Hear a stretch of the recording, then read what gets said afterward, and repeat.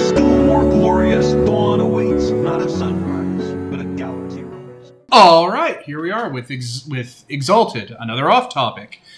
The Dragon-Blooded, or the Terrestrial Exalted. I am Devin, and here with me today we have... Peter. All right, so we are going over the Terrestrial Exalted. Hurrah, we've gotten to them. Yep. So, the Dragon-Blooded are the... What would you call them, Peter? Well, Chosen of the Gaia, I guess. Chosen of Gaia. Chosen of the Elemental Dragons. They're the most numerous exalts in Exalted. There are 5 aspects to them, one for each of the classical 5 elements in the setting. They pass on their exaltation differently for everyone else because them breeding causes their children to click in and be exalted sometimes. And yeah, they're the default antagonists of the setting if you play by the core book, which are solar exalts. Or if you look at the first edition thing, it was putting more focus on them being the protagonists as well. That's correct. This goes back to what I think we might have mentioned in the solar discussion. They basically polled how many games were played with each of the different types, and the overwhelming majority, like, I don't know, I'm going to throw a number, probably 80%, 3/4 of the games were Dragon-Blooded / solar games, which means that these two are kind of the heavy hitters. If you're playing from the core book, you're playing solar exalts. You're playing, returning heroes in a Gilgamesh kind of way to take over a world that's been, gone through an apocalypse and is wild and untamed. Where on the other aspect, if you're playing a Dragon-Blooded, then you're playing characters part of a Roman era styled empire that's keeping order and everything together and everything safe while the world's falling apart. Yep. So usually we start by talking about the patrons, but there really isn't a patron for the Dragon-Blooded. Like, they all come from the 5 elemental dragons, which are the kind of representation of the elemental poles that keep creation together, like the kind of stakes that everything orbits around. But they're not that important. They don't really have that much going on for them. Well, they do exist in the setting. They do hold some cards every now and then. But 2 of the 5 are asleep. The other 3 are, doing their thing. They're technically the head of the terrestrial bureaucracy, but, just figurative. Just like Sol is the head of the celestial bureaucracy. Nobody cares, really. Exactly. Just to go down the list, the Dragon of Air is Mela. The Dragon of Fire is Hasaish. The Dragon of Water is Danad. The Dragon of Wood is Sexgilius. The Dragon of Earth is Pasayap. Yep. Done. Fire The Dragon of Wood is called Sexy Julie. It's stupid. I know, it's ridiculous. So yeah. Sexy Julian. So Wood. Fire is asleep because when he was moving, then there were volcanoes erupting everywhere. And Earth is asleep because where he was moving, there was earthquakes everywhere. And that wouldn't be that nice. Yeah, people have to live there. Yeah. Other than that, they're not that important. The more important thing with the Dragon-Blooded is their social status in the game. When you're playing a terrestrial, odds are you're from Luxshai or the Realm, which are the biggest, most advanced, most horrifying empires in the world. So there's a baggage associated with it. If you're playing a terrestrial exalt from either of them, you're part of a great house. You're vying for control of, or you're trying to keep your status and your face together against the other houses. You're managing the empire from barbarian threats from the outside. They have a very Game of Thrones feel to them. Well, yeah, you need to maintain your family, pass on the bloodline, and so on, so on. Very good, I guess. Political plots, inter-house plots. Like, if you're playing a Dragon-Blood and you're one of the great houses, odds are you have to deal with plots from your brothers and sisters, plots from your children if you have any, or your parents, and just all different people inside your own family. And then you have to deal with interference from outside families. And then you have to deal with interference from other entire clans. And depending on the scope of the game, you have to deal with bullshit from things outside of your entire empire trying to fuck with you.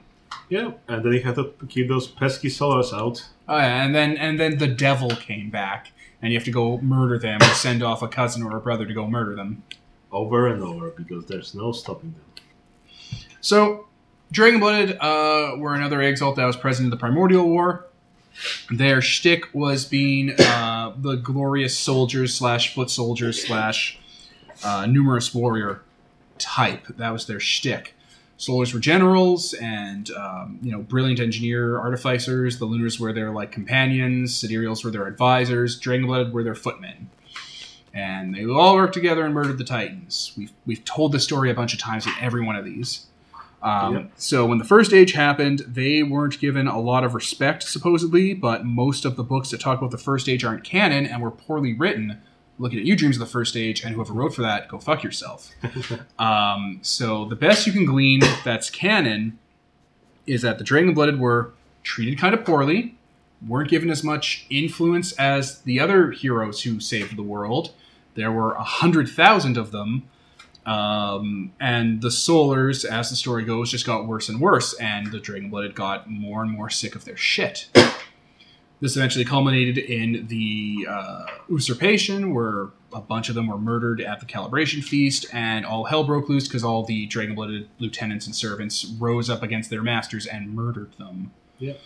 And that just throws the First Age away, and we move into the Shogunate era. It was kind of hard researching for the Dragonblood in the First Age because there isn't really that much information. You can learn about the Solas, or how great they were, how they were created, and what they did. Versus, if you look at anything Dragonblood, it's like, oh, the Shogunate era. That's what you want to hear about. Nothing about the Primordial War, nothing about the First Age. Nobody cares about that stuff. I'm pretty happy about that, because I don't care about the First Age, and I don't care about the Primordial War. They're the worst things in Exalted to talk about, because they are a done thing in the setting. I would be happy if the 3rd edition version of Dreams of the First Age, the thing that looks at the past, told us about the Shogunate era. Because even the information we get about it is not the best. It's super incomplete and glosses over a period of 700 years where there was this middle kingdom ruling the world. And considering the fact that terrestrial exalts are one of the main ones, and that's a huge point in history, it's silly that they wouldn't be more developed. Exactly. They were in charge during that entire period, and we don't really have it. Yeah, exactly. We have no information about the Shogunate era. So, what do we know about the Shogunate era? Sorry, I lost my train of thought. Thank God for that filter I have. Kills dead air. So what do we know about the Shogunate era? The Dragonblooded ran the world for the time after the usurpation up until the Contagion and the Blorian Crusade. So they were able to keep a good chunk of the infrastructure together. Yep. The First Age tech, they were able to, over time, retire when it started to start failing, like the Stargate network. The factory cathedrals that produced all of their Magitech and replacement parts. They had to slowly, cycle them down and bring them out as systems failed that couldn't be replaced. Sometimes it did not go the best, but for the most part, they were in control. For the most part, things were okay in the Shogunate. Yeah, no one could go to Denensor. Oh, yeah, no, Denensor even did really well. Even Denensor flourished. Then... Oh, wait, there are a few high notes. Yeah, Denensor was flourishing up until the Blorian Crusade happened. The realm was doing fine. They were able to keep the Wild from pushing back because they had all these networks up. But then they did stupid shit like opening up Camp 17. The concentration camp that left a Shadowland, the largest in the world, that's never closed. Yep. Remember when White Wolf did the Shoah, the Wraith book about the Holocaust? Yeah, and it was Jesus tactful. Christ. And it was super tactful and super well put together. Oh. Yep. I don't know why they went back to that in Exalted when that was kind of lightning. That's not going to strike twice. They don't talk about super horrors or anything really bad happening, but evoking Nazi Germany imagery in your story about the empire that happened in between the current one and the Golden Age, not the best choice I found. Needlessly paints them as bad guys. You'd have everything in your setting, right? Do we? Oh shit, there's even a 9/11. You're right. It does have everything. Besides the one we did, You gotta speak up a bit more. besides the 9/11 that we did in game, what are you talking about? Chiaroscuro. A city of Oh, nothing right. but shining towers of glass and metal that was blown up and the towers fell and stuff. I think there was also something in the Paragon that it was existing, I think, even from the Primordial era, or it wasn't called Paragon, it was something else. Then it fell during the usurpation, and I think other shown there, someone like closed up in a dome or something like that to preserve it, and then I think that dome fell off around the realm taking over, and then the Perfect was able to dig through the rubbles that were undisturbed since the usurpation and find those nice artifacts there. So something happened there as well. It's just, yeah, a lot of the stuff we get up with the Shogunate era is needlessly hostile for the Dragon-Blooded as characters. Or I like, think you also kind of need it, though, for them to be also villainized, because the first age is also really villainized. It's like, yeah, everything was great and beautiful, and there's so much technology, but also there was that piano made of living people that when you press the keys would torture them, so they scream in different pitches. And that's just, a solar. Yeah. So Yeah. remember, the first age was really horrible, too, so they kind of have to also be like, oh, and also, the people that usurped everyone, not necessarily for the good. No, Just to yeah. let you know. maybe it's also that you villainized the Shogunate a bit so the realm could shine more in contrast to this. So That as well. they're bringing back the civilized age and so on. Okay. So the Shogunate era officially ended when the Great Contagion started sweeping through the world, killed 9 out of every 10 people, and alongside it, the Fair Folk invaded and pushed back the walls of reality, shrinking the actual planet Yep. and the borders. And that basically destroyed everything. The Shogunate fell apart, Denethor went up in flames, and people couldn't go back to it.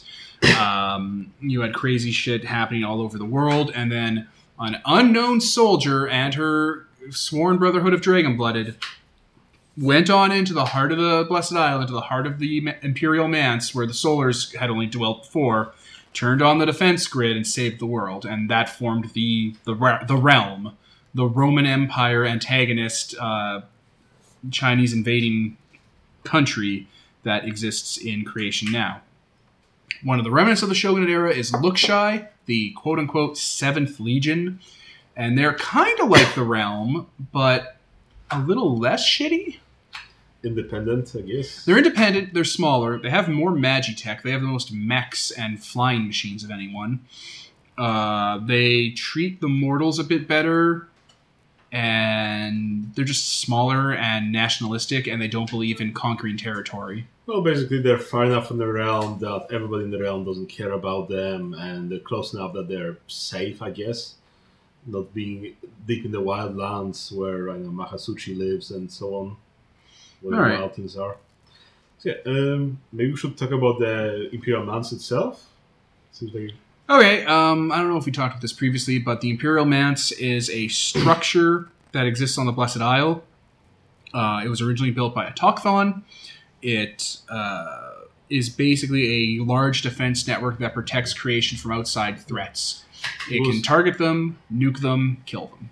it was built after the Primordial War? Yeah, I think he found it afterwards. Yeah, so I think they were describing that, it would be easier now to defeat the Primordials because you've got all the solar tech, you've got the Sword of Creation, so forth and so forth. Before that, you didn't have that, and you still won, so...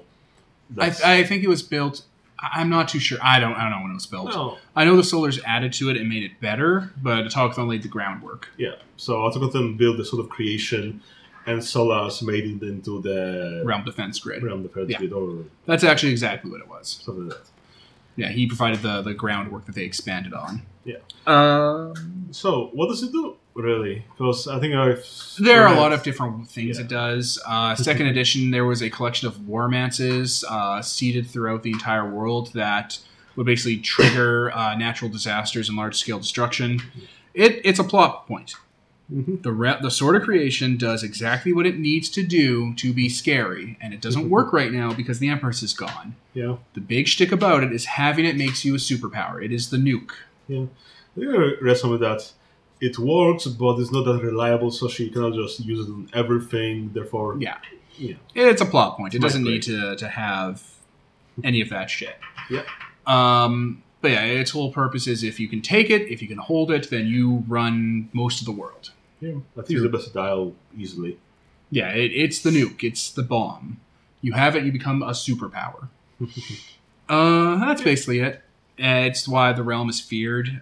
With the Empress gone, it's not a threat, so people aren't worried about it anymore, and that's where the major thrust of what's happening in Exalted when the game starts is. Like, that's the year kind of zero they have going on with the Empress gone. So, the realm. The realm and Lookshire are like the same thing. They're a Roman-style empire that has satellite nations that aren't on the home soil, that they abuse for resources and people and slaves to fund all of the industry on the center island, like the home nation. They have infrastructure, they build stuff up, they provide people with stability. They're kind of a crux point for the entire world. If you didn't have the realm, the world would be in a lot of trouble. It's a necessary evil. Yeah. They all have great houses, so then there's like a bunch of them. The great houses of the realm are descended from the Empress herself. Her children basically found each great house. The great houses of Lookshire are called Genses, and they're descendants of heroic military figures in the 7th Legion who helped found Lookshire. Lookshire is less expansionistic. They don't believe in moving beyond their borders. Yeah. All the great houses have their own thing they do in the realm. Yeah. Their own hat. Well, I guess the realm sees its duty to protect the world and, I guess, take over it. They protect the world, therefore they're entitled to everything in it and the people in it and don't put up a fight. Yeah. They also have that whole view of their, the enlightening force that's going in, like, Immaculate Philosophy. yeah, they're not only in The whole Roman I mean, the civilize whole, the savages thing? Yeah, like they think that what they're doing is good for people because their culture is so much more advanced, and they're like, look at these savages, look at the way they live. What we do is so much better. They're conquistadors and stuff. Yeah. So I guess the realm fulfills the vision of Bronze that Sidereal had, which is that the world will, if the Dragonblooded take over the world and they control it, the world will be okay, although it will be way smaller than it used to be in the first age. It'll be mediocre. Yeah. But it'll stay on forever and it will be stable. Yeah, which is basically what the realm is pre the Empress going missing. The realm and Lookshire are stabilizing points where they exist. They provide that kind of backdrop. The Blessed Isle is the size of the USSR, landmass-wise, so it's its own campaign setting if you play on the Blessed Isle. Yep. Like, you could do anything on the Blessed Isle. You could be a solar, lunar, dragon-blooded. You could just probably do an entire game there and never leave its shore. Now, how hard will it be to be a solar on the Blessed Isle? Super easy. It's the size of the USSR. Oh, but Yeah, it just depends how showy you are about it and how much you can hide what you actually are. well, the thing is, if you have the Sidereals working with the realm, But once the Empress is gone, they're not doing anything anymore. So there's no super automatic GM hit squad that's going to murder you. You could probably run entire games of soldiers on the realm and never get found out. Yeah, like the Majestic, for example, my character, he's just a really good crafter. He could just be like an inspired mortal. He could just say that he's god-blooded or No, but- something. It's really easy to get away with. but as I understood the setting, you've got the Immaculate Monks that go after the Anathema, and they're being tipped off by the Sidereals that just go Yeah, straight And that into- whole network can't do anything if there's 300 solars and no Empress. Plus, also, it does. Plus, one of the key points about the Empress is that she ran the Empire in such a way that if she wasn't running the Empire is built to fail. All the different departments, organizations, and competing factions were very meticulously and carefully pruned and controlled by her. And without her there, they start eating each other. So the Wild Hunt, all of its military is gone. The realm military disappears, and all of a sudden all the great houses get their own military and pull men from it. Funding gets cut. People start pulling for factional stuff. Put that on top of people trying to take over the throne. You have infighting, no one working together anymore. The whole system falls apart. Okay. And the Sidereals can't do fuck all. The Solars are back, and if the Solars are back, that means not every Sidereal is going to want to keep the realm up and running. That means there's actually a legitimate reason to want to back a new contender because it wasn't a problem before the Solars came back. Then you have the Abyssals, the Death Lords, the Infernals eventually show up, the Gatimians eventually become a thing. Exigents start being re-exalted once the Empress disappears. This whole domino effect falls into place that says, no, there is not a stable system anymore. And even when there was a stable system, there wasn't like there were super assassins that would immediately find out if you were a Solar. It's not that easy to track. Yeah, they're not like always tracking all the exaltations at all times, especially because fate is more around people's souls and not the executions themselves. Yeah. So you basically have to be causing a ruckus in order to The get them to pay scenarios attention. are not omniscient. Okay. But yeah, the Realm's a fascinating campaign setting. Same with Lookshy. But Lookshy is more nebulous because I don't think it's ever stated if they hate Solars or Anathema the way the Realm does. It's very vague. Well, since I guess they have the whole peace treaty with the realm, then they might be a bit leery of the Solars. Peace Treaty was in our game. Oh, is it? Oh, so they're fighting it? Okay. Oh, the Realm and Lookshy are in a state of war. Huh. Yeah, it's a Cold War. They Well- both have nukes. They don't want to do anything. The last time the Realm and Lookshy fought, Lookshy dropped a nuke on them. And the Realm was like, well, fuck this. Yeah, then definitely I guess they would be into the Solars because... Lookshy also worships a different type of religion. Like, they both study the Immaculate Faith, but their Immaculate philosophies are very different.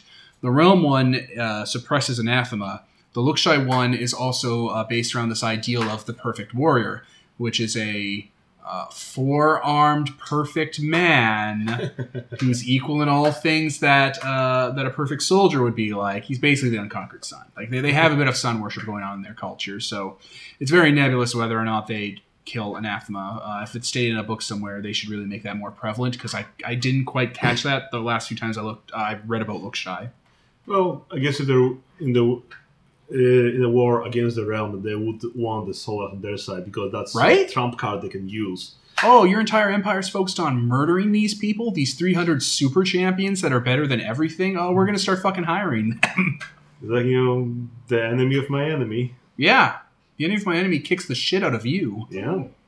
And I guess if you support them, you might survive after they take over or something. Yeah. All right. So that's a good deal of geopolitical history.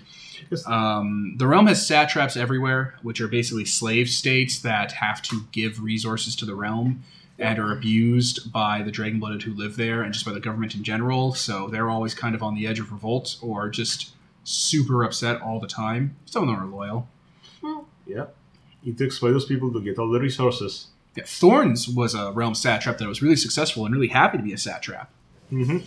Until the Mask of Winter showed up and Juggernaut. Oh, well. So, playing a Dragon-Blooded. Yep. Dragon-Blooded are different from every other Exalt type we've covered. You don't gain it for being heroic in the traditional Solar sense. You are born with the potential to be a Dragon-Blood. Everyone in the world can potentially exalt as a Dragon-Blood. It doesn't matter. But for Dragon-Blood characters who are like Realm or Lookshy based, your family, their entire society in great detail is built around the idea that their family members will become Dragon-Blooded, and the ones who aren't kind of take a back seat. So everyone goes through like super expensive schools and very meticulous kind of educational backgrounds, so that by the time you're a teenager and puberty hits, you might turn over and become a Dragon-Blood and like exalt and get your power. When you don't, you become what's called a patrician, which is a mortal member of your family and are kind of just swept back a bit and not really looked down on, but seen as a disappointment, wasted potential. We don't need to worry about them. When you're Dragon-Blooded, though, the whole world's your oyster. Like, you're not really expected to do anything important until you're like 40 or 50, and that's like you're still in your early 20s by that stage. You're still considered a teenager. But you're allowed to, start cultivating political ties on the island and, like, being able to build up the background and rapport with other influential figures and stuff so that you can start to, build your own sort of influence. Or a lot of Dragon-Blooded go adventuring. Like, they just leave the island and go around the world and, like, do conquering or tomb delving and bring back rare artifice for the family. It's a really different game to play when you play Dragon-Blooded, because, like, you can do stuff, like, you can do the whole Game of Thrones thing. Or, like, Avatar, where they show the Fire Nation, and, like, how it's all very culturally, like rigid and stuff. Like, that's playing a Dragon-Blooded. When you see Zuko and Azula's kind of how they lived with the Fire Lord and how, like, any small slights would cause, like, this big backlash and stuff, and there's that kind of sword over your head. Yep. That's Dragon-Blooded culture. It's a very rigid imperial thing where everyone's kind of related and everyone has direct bloodline to Mama Empress, the one who runs the fucking place. Slights are taken seriously. Plans are enacted. L5R is another good example. The whole honor culture and the clan culture and the emperor and poetry and tea ceremony and all that bullshit. Yeah. Being a Dragon-Blooded means you can engage with all of that while still being a clearly heroic without having to hide your powers, because you're the default... The world assumes, because of the religion that the realm has spread, that by default you're the rightful rulers of the world. Yep. Yeah, that's actually that's like a huge difference between players, because if you're playing in the main timeline, Solars have no infrastructure to work with. They're on their own, maybe with a couple other Solars. Maybe that's like Sidereal cult finds them and helps train them, but for the most part, they're on their own. They have to find their way. They have nothing to support them. Whereas Dragon-Blooded, the entire culture, the most important culture in the world, supports and cheers them on, and like they basically, they're the rulers of the world. So it's not even in the same realm of the same kind of game. Yeah. Night and day, and that's why Dragon-Blooded are the second protagonist characters in Standard Exalted.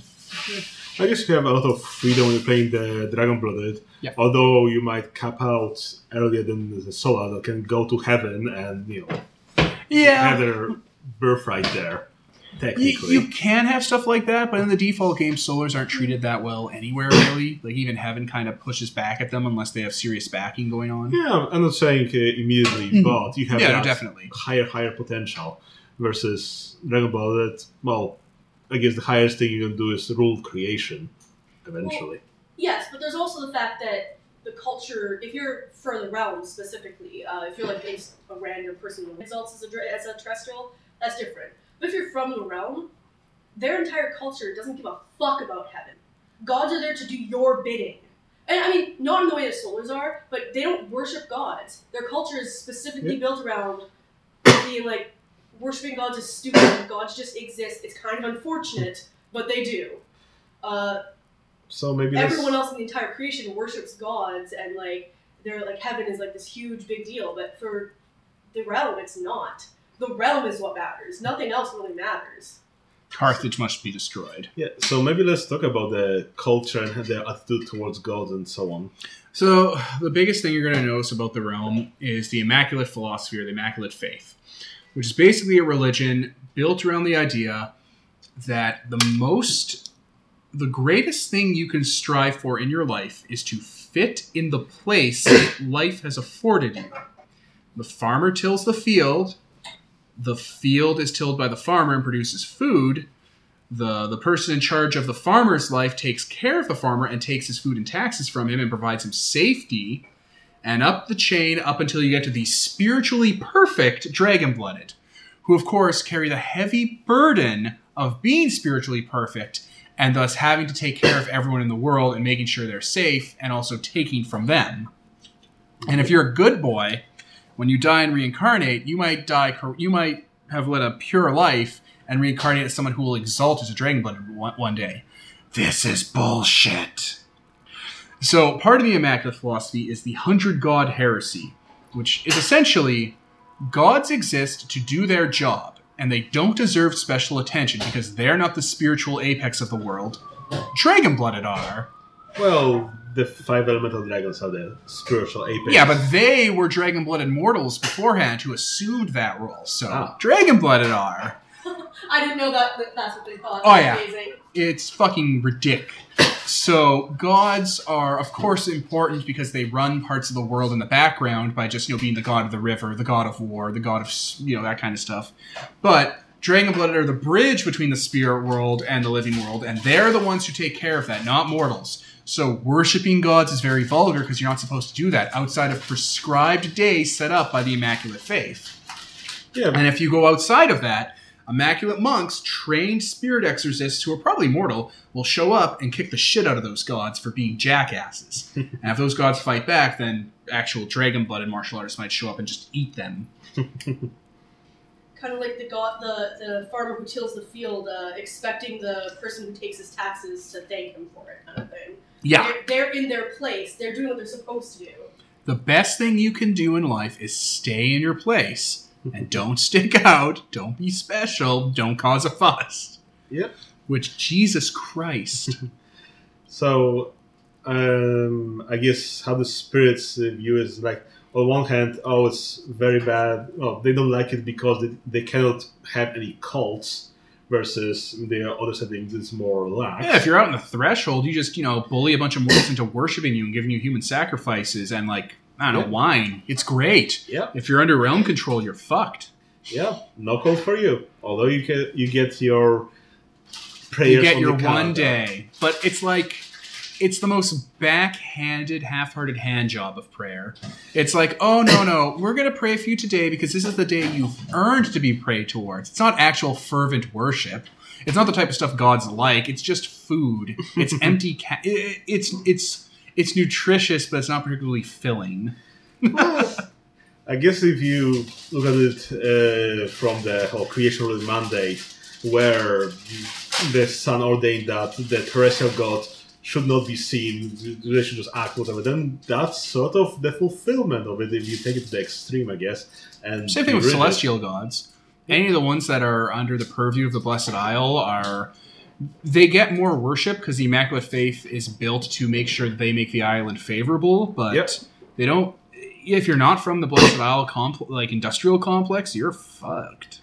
Well, yeah, there are some gods that you do not piss out, like the god of peace and so on. Oh, don't ever mess with him. Atlat He's Well, just is both- his pretty little cow that people like to, That's pet just one the- day a year. That's the barbaric south. Who cares about? No. Even the God of Peace skirts the rules. The God of Peace is one of the syndics in Great Wall. Yeah, but he's the general god of peace, not the southern god of peace. There are separate ones for each one of them. Yeah, but no, specifically, I'm pretty sure it's Atlat. It might be. Yeah, it's Atlat. Atlat, the realm, to mollify him. Instead of doing a bloody 100-man sacrifice covered in gore, they take out a cow, put a flower wreath on it, shampoo its fur, That's and the- maidens kiss its forehead, and that's their daily worship. And Atlat is like, that is... You fucks, No, you're no. supposed to butcher it! No, I think it is in the lab at least that they do have a festival for him. They do kill those cows and sacrifice it, but it's not we go out, raid, steal the cows from the other nations. Sometimes they kill the cow, but for the most part, they just treat it really nicely and are all like, hooray for Atlat! They just make it pretty and pet it, and it's like, hey, everyone, it's the special No. cow. We love Atlat, right? I think I remember reading some of this out that they have to do that, otherwise they would not get any cows the next year, so they do. Yeah, Kill it, they or worship just a lip Atlat, but the service. point is they do it in a way that's offensive. Yeah. It's the most petty way to worship him. He hates that shit. Yep. I think it even says that if a bride of Atlat, one of his warrior wives, saw that, they would attack. Yeah. They would roll initiative. Pretty much. So, again, Dragon-Blooded are usually not that well liked by divinities on principle because they're dicks. Yeah. They run two of the dickest empires. Empires full of Dickens. Yeah. Pretty much that. So, okay, but the terrestrial hero, you're a dragon-blooded hero. What kind of hero are you in a dragon-blooded? Maybe we should talk about what kind your charms are like traditionally. Yeah, go for Traditionally, the dragon-blooded charms are centered around elemental mastery, but not in the Avatar: The Last Airbender way. More like the concepts of the elements as put through the lens of the exalted setting. So, I think the combat trees are under fire. And it's about hitting fast, hitting hard, causing a fantastic sort of eruption of fire element. But not you're casting burning hands. It's just you hit hard enough that something detonates. And air is, I don't know what the elements are. I don't really pay that much attention, but it's a lot broader than Avatar: The Last Airbender and the bending arts. It's more like thematic embodiments. I think air is where the crafts come from. Or the science comes from. I can't be sure. Medicine is, I think, wood, because medicine deals with healing people and repairing them. Their charms are built for working together. Their charms are built for being a communal thing in a lot of areas. Some of their charms are built for battlefield tactics and promoting a sort of war mentality. They're pretty good at that. There's a lot of synergies going on, and a lot of their charms you can actually take a thing that harmonizes it to your element and actually changes them slightly based on what aspect you are. So they're neat. They're interesting. They're significant from the other charm types. They're a lot more directly supernatural. Like Solar Exalts are the best human potential you can get. They're Gilgamesh. They're Heracles. They're Moses. They're calling down biblical style, supremacy. Samson throwing the ox skull and killing a bunch of guys just because Samson's awesome. Dragon-blooded are more steeped in magic. Like their stuff is obviously magical. It obviously comes from an unnatural source. It's not the best of human potential. It's them being in tune with that element and that coloring what they can do.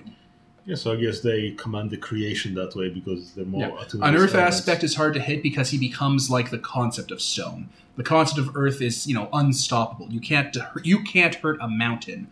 And that's why an earth aspect martial artist or an earth aspect soldier just can't be hurt by weaponry. His charms make him indestructible. A fire aspect will move fast and burn and hurt you in a way that won't ever really heal because you can't stop fire. There's also the fact that they don't have caste symbols.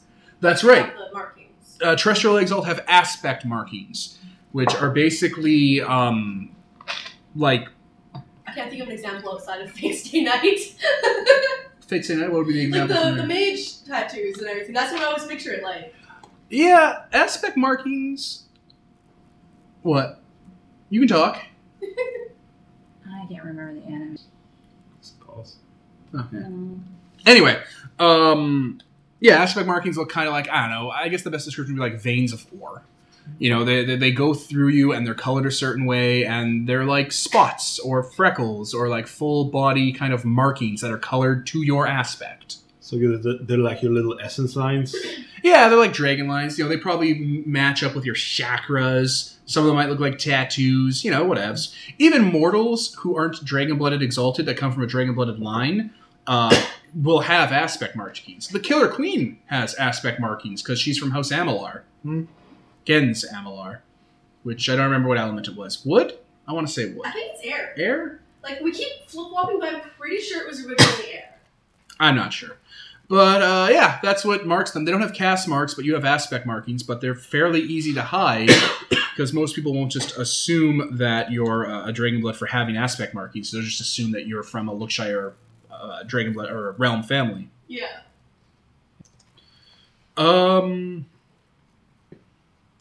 What else? Amalur's Air, you're right. Haha. Oh my god, the Genses. The Genses are Karl, Terasu, Meheka, Amalur, and Yashuto. Karl. The Republic of Dave. What? The families raise their kids with the thought that they will exalt. Yeah. And then if they don't, you say that they're not looked down on, and they're kind of not, but it's kind of a condescending thing. They're not looked Like- down on, they're just pushed to the back, and it's Yeah. it's a wasted potential thing. But also, the house basically has a responsibility to take care of them. Yeah. They are obligated to provide them with food, clothing, a job, a house. Like basically, the rest of the family has to take care of them, even after they retire, their whole lives, no matter what. Yeah, you're not allowed to just throw away your mortal members of your house, and it'd be stupid to do Well, so so just because you could marry them off to another house or another part of your house or another family, and their kids could exalt. Yeah. So they're like Roman citizens. So they have full rights, they need to be taken care of. They're not like A realm patrician, which is the name for a mortal Yeah. member of a great house dynast family, has more rights than anyone in the realm who isn't dragon-blooded.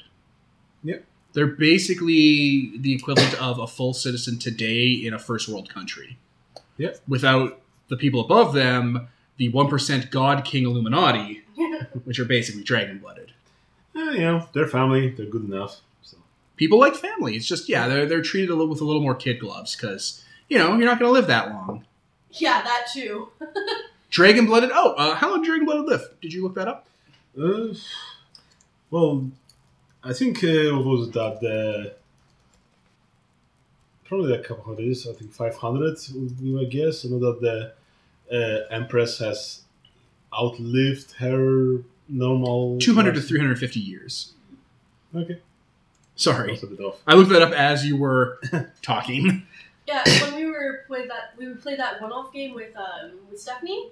I actually read into a lot of this around. It was super fucking interesting. The first, I find it way more interesting than any other part of Exalted. Their culture, it's so well detailed. oh yeah, Everything about it, you know how long their gestation period is, and fuck, you know everything So about which book was that? the best book I don't remember. in all of Exalted, and this is the book she read. She just doesn't remember. The best book in Exalted's publishing history that gives you the most accurate, full-scale, and interesting treatise on a magical Roman empire that is the Realm is the first edition Exalted The Dragon-Blooded book. Go torrent that, or if you care, buy it from DriveThruRPG, but just go torrent it. And it gives you this amazing macro and microscopic look at what this empire looks like, and the economics of it, the culture, gestation periods for heroes. They actually, whoever wrote it, because first edition had actual writers on board, took a look at what a world superpower in a post-apoc setting would look like with 1,000 years worth of eugenics projects and cultivation of superpowered people, and how that would change society and what domino effects that would have on the culture as a whole, down to different job positions, different titles, different organizations within the realm. It is a fascinating read. Yeah, There's also another book called The Lost Eggs, or The Outcast, which deals with being a lost egg, which is just someone who exalts somewhere in the world and what cultures have them. And Outcast also deals with look shy, because of course Outcast is what the realm calls anyone who's a dragon-blooded not from the realm, and look shy are outcasts. yeah, that book I would definitely recommend it. It describes the entire schooling process for children from great houses, what your job in life will be like if you don't exalt, the fact that it's actually a really matriarchal society. Oh yeah.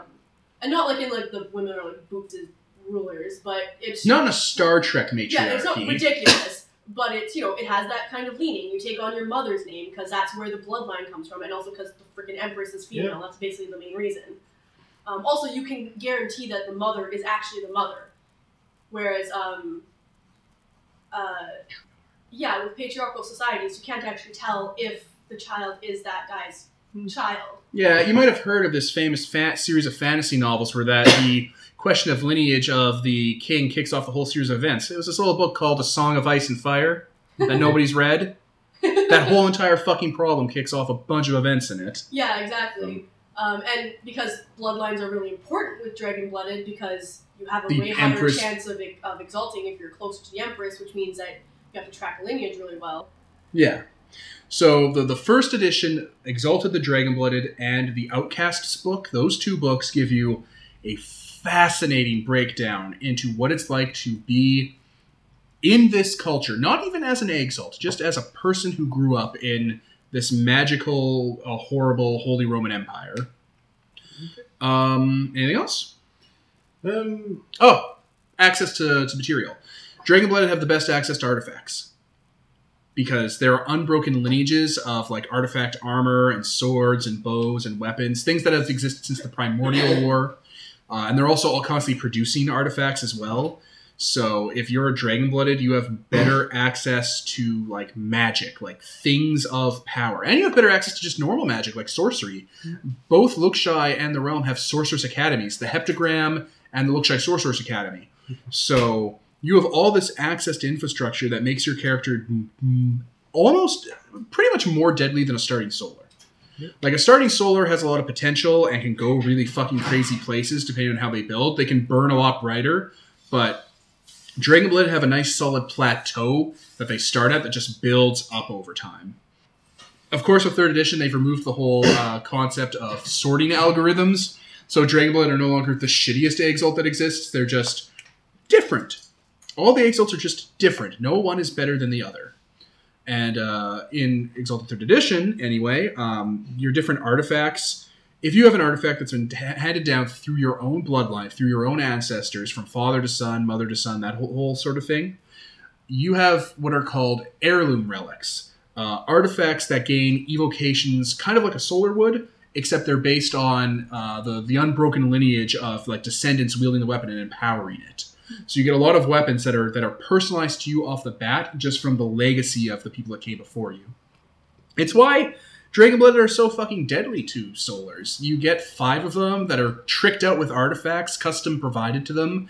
Lookshy has the most magitech of any other kingdom in the world, so they have all the War Striders and airships, and they have Skywolf, the fucking capital ship they own, that, you know, has all the laser weapons on it. Like, Dragonblooded are horrifying. They're a strong Exalt type that works really well together and has a lot of infrastructure built around them. And they're a tough nut to crack. Yep. I guess that's mostly it. I don't know, maybe how they deal with the other Exalt types, like with their relationship with the Underworld or Malphias, and they like totally not touch on that because that's their... Dragonblooded don't deal with any of that shit. They deal with creation. Yeah. They're really creation's heroes. They do the boots on the ground sort of heroism, like they're like a hero of the people kind of thing. Like, not in the sense that they're like a superhero, but in the sense that their stuff is more focused on creation and more focused on the politics and more focused on changing how the world is run and ruled by the empires that are around them. Well, They don't go to Malpheus. They don't go to the Underworld. They don't go to Yushan. They definitely don't go to the Wild. Even though the Wild Hunt's called the Wild Hunt because they hunt Lunars on the edge of the world, Lunars being their most fearsome enemy, they do that with the utmost caution. And the Wild Hunt really works more inside the borders of creation now that the Solars are back. Well, I guess the hero of the people is more of the Autochtonia, the alchemicals. So I guess they will be, I don't know, the light of the civilization, the sort of Alexander the Great going to the... Dragon-blooded alchemicals are heroes of the people and heroes of progress and the state. Like, they're the hero of everyone working together in a communist way. Mm-hmm. Dragon-blooded are the hero... They're like the heroes of... What's a good word for it? Of... that thing that people do. Let me pause. They're heroes of imperialism, of kind of patriotism, but also like they're conquerors. Their shtick is they safeguard the fires of mankind and the kind of civilization mankind's built. You know, they keep everything safe from the monsters on the outside and the rogue elements on the inside. But the fire they wield is a fire. So I think I just said it. You know, the fire of technology and knowledge and civilization, that's also the fire they're going to set to your village to make way for their empire. They're the Empire Exalts. They're Alexander the Great. They're the 300 Spartans. They're Genghis Khan and his horde. They all work together better. There was a little kind of poem thing I was told once about how to view Dragon-blooded. And it goes kind of like this. Dragon-blooded are like this. Me versus my brother. My brother and I versus my uncle. My family versus my cousins. Our family versus the other family. Our house versus their house. Our empire versus their empire. All of us versus the stranger. Yep. And that's the best way to sum up the Dragon-blooded. The more outside threats you throw at them, the more they will put aside their differences and band together and work in a unanimous kind of horde that's custom designed to work together and push out the stranger, the other. And unfortunately for everyone else, anyone who's not a Dragon-blood is the other. Solars are the other. Lunars are the other. And they are very efficient over the last couple thousand years at seeking out who doesn't belong and who's different and murdering them. Yeah. Well, I guess if you look at it, it's like on their shoulders the whole burden of keeping creation as a central point of the whole setting alive, because you can't have Yushan without creation, you can't have the Underworld without creation, you can't have Malphias without creation. It's their burden, and you know it's the white man's burden kind of thing, because they're the biggest guys on the block. They're the Imperial Nation, but it's a job that they have pulled off ever since they killed the Solars and took over. And the world hasn't gotten really worse since the Solars left, because the Solars were atrocious, we are told. So they didn't do that bad of a job. All things considered. Considering people thought the world was going to end, went pretty well. And Dragon-blooded are heroic. Like all of them during the Blorian Crusade and the Great Contagion who didn't die of sickness threw their lives away to hold back an unstoppable army for only a few seconds more, even though they knew there was no hope of it stopping. So that's the kind of hero you can get. The Marines from Alien would be good dragon-blooded ideas. You know, except for Burke. Fuck you, Fuck Burke. that guy. What a prick. Anything else? I think we've covered everything. All right, so yeah, I'm Devin, And Peter? and this is sponsored by Nobody, an off-topic on Dragon-Blooded. Signing off. I believe our future depends powerfully on how well we understand this cosmos, in which we float like a mote of dust in the morning sky.